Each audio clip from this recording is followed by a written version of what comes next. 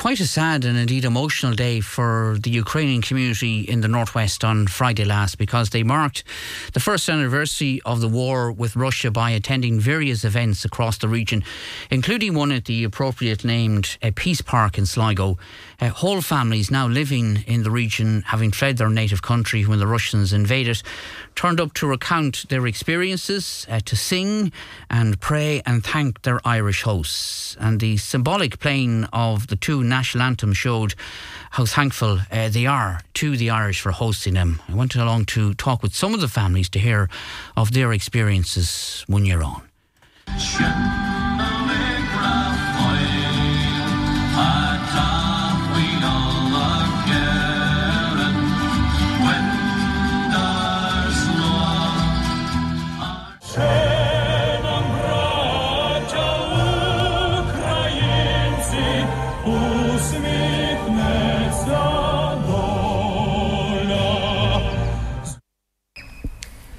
We come from Ukraine, West region, from Ivano-Frankivsk region.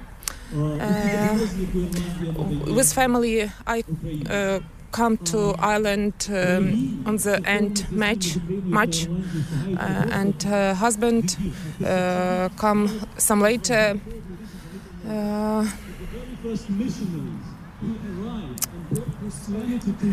It's very difficult for you to talk about.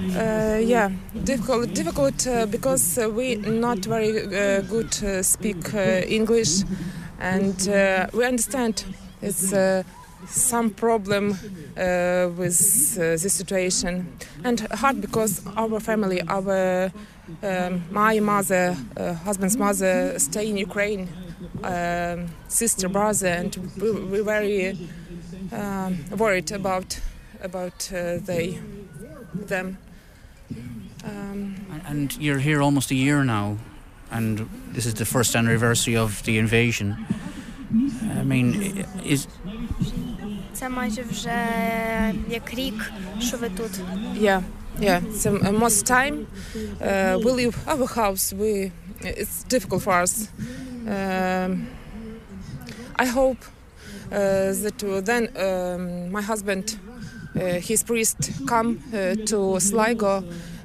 We hope the many people come to church, and we think the people who live in Sligo have only Military. We have only one military, our pride. and this is your daughter Marta. Yes. And Marta is the expert English speaker, isn't that right, Marta? Yeah. Tell us a little bit about your time here in Sligo and how difficult it has been and how difficult it is today. Yeah, it's difficult. It's really difficult because we really worry about our family, and for my parents it's really hard because of English. They are know the most English, and I leave all of my friends in Ukraine, and yeah. You miss them, of course. Yeah, I really miss them. But in Dublin and in Sligo, in both of those schools, everyone, like, those schools took me really, I don't know, like, good, like, they... And you're going to school here in Sligo, Martha, aren't you? Yes. I mean, what are your hopes? Do you hope to get back home as soon as you can? That's the one hope that I have. The wish that I have. And today, the anniversary, and you see all the Ukrainian nationals here today. Is it a very sad occasion for you today, or how would you describe it? Yeah, that's a sad occasion because I see those old people and I understand them. They understand. Yeah. Okay. Thank you, Marta, and Zoriana. Thank you. And Taras as well. Thank you very much. Thank you. Thank you. About Irish people, because first time we live in Irish family in Dublin. It's very friendly, lovely family, and all people help us. it's very, very important for us. Thank you so much. Okay, that was Zoriana, her daughter Marta and husband Taras as well. Well, one of the many who addressed the crowd on Friday was Olhar, who gave a very moving account of her very sudden flight of Ukraine along with her young family. Olhar, you made a very passionate speech a moment ago. It was quite dreadful for you leaving Ukraine, was it not? I am from Kyosin. And I go in Ireland on December. My city in fire. You were saying that when you were fleeing Ukraine, some people with you didn't make it, didn't get out. Oh, sorry. My translator. Yeah. Well, Marta, translate. I'm saying, she said in her speech, Marta, that when she was fleeing Ukraine, some people with her didn't make it. Чи якісь люди, ніби вам рідні, близькі, чи вони не виїхали, вони не змогли виїхати? My husband and my mother and father, they are in Kyosin, in Ukraine.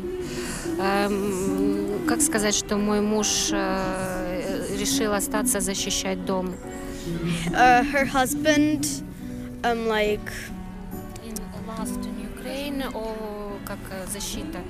He take the thing that he will go and do everything that Ukraine will win, and he stayed in Ukraine. So.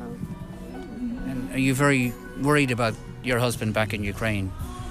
Ви переживаєте за свого чоловіка в Україні? Так, every day and call, как сказать, звонишь каждый день, чтобы узнать, живой ли он. She is calling every day to know if he's still alive.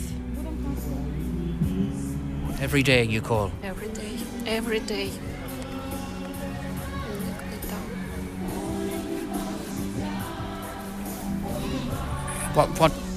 What are your hopes? I mean, your hopes obviously are to get back home as quickly as you can. Is that likely, do you think?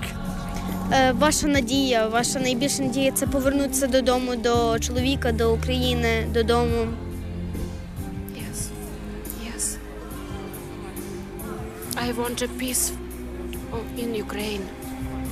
I want to see my husband, my mother and father and my friends. I want to see my home. Okay, well, among those showing support to the Ukrainian community in the Peace Park was local priest Father John Carroll, who had this to say. Father John Carroll, I think you're finding all this very emotional today, aren't you? I am.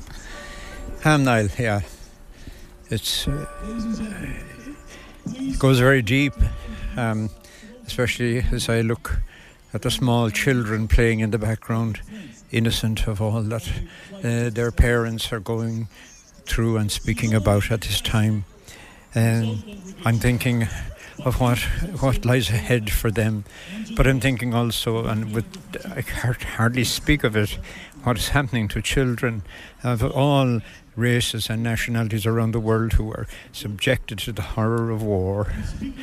Helpless and innocent little youngsters like these of all nations and races. And it's a sad day for humankind, this day of the first year in the war in Ukraine.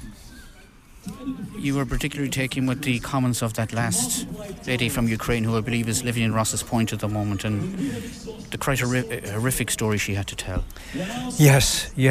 I think every one of us were hanging on the words, and she spoke with such courage and such feeling and such realism of the experiences, right from the morning, that early morning on that 24th, when they heard gunfire, and then they saw the nearby airfield in flames, and from there on, those terrible 3 days, her husband, her children in cellars, and then afterwards living under occupation.